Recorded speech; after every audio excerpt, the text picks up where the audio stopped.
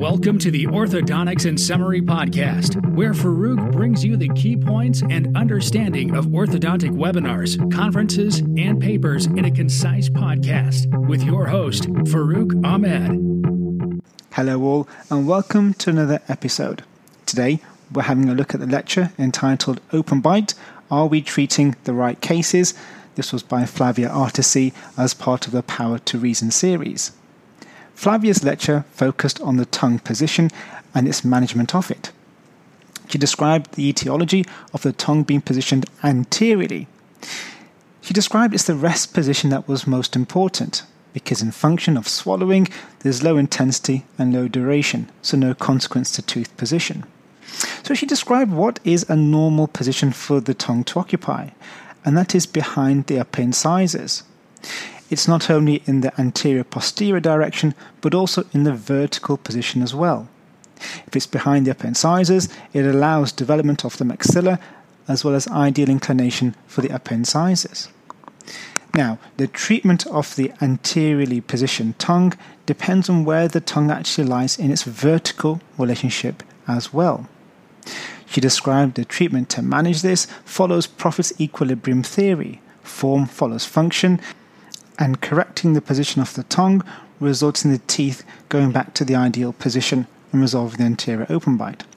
So she described 4 positions that the tongue can occupy. The tongue can be high, with the upper incisors are proclined. The tongue can be anterior, so ideal in the vertical direction, but horizontal.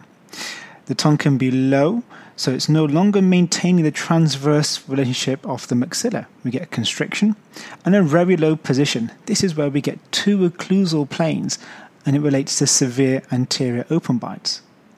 So they describe the 2 forms of treatment for these cases. One is that of using a palatal crib, which allows vertical and anterior-posterior changes. So what is it? Well, it's an upper arch appliance with loops on.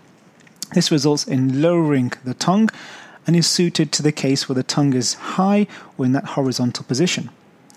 The second treatment is that of a tongue spur. This allows vertical change by raising the position of the tongue and also retracts the tongue as well, that AP change. What is this appliance? Well, it's something on the lower arch which has spikes on it, and it can be fixed directly to the teeth or be part of something like a lingual arch. The key thing is that 1 millimeter of the spur goes over the incisal edge to stop the tongue invading the space. And this leads on to the question, do these appliances change the tongue position? Well, looking at the evidence, we know that there's less AP positioning of the tongue in a forward direction when tongue spurs are used, and that was a paper by Schwestka in 1995. The next question is, well, how does that work? Well, it affects the reflex arch, the idea that the tongue makes contact with either the crib or the spur. There is some pain which is elicited. The tongue is naturally pulled back, and that changes the pattern of positioning of the tongue from a pattern of behavior sense. The next question is, does it hurt? Well, when we've looked at the visual analog scale, it shows that actually it's relatively small on a scale of 0 to 10, with featuring at 0 to 2, both for upper and lower spurs.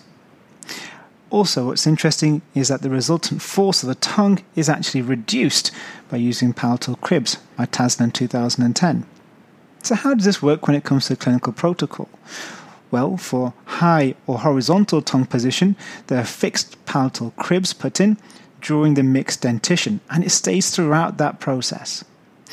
For a low or very low tongue position, there is actual rapid maxillary expansion that's carried out first. The question is why? Well, we know there's a transverse discrepancy due to the tongue being lower and it being part of the development of the transverse dimension.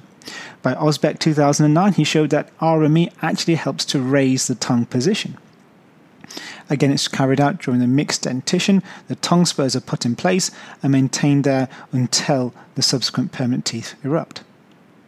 The question follows, how is this retained? Well, we understand that there is an instability associated with anterior open bites, especially the etiology reinserts. So Flavia spoke about this really well and described going from 1 stage to 2 stages when it comes to managing these patients. They have the myofunctional appliance, the tongue spur or the crib. During the transition to fixed appliances at the end of their mixed dentition stage, there's a period of cessation, a period of waiting and seeing what happens. And if the anterior open bite reasserts, we know it's not stable. If it remains stable, we know we've cracked this case.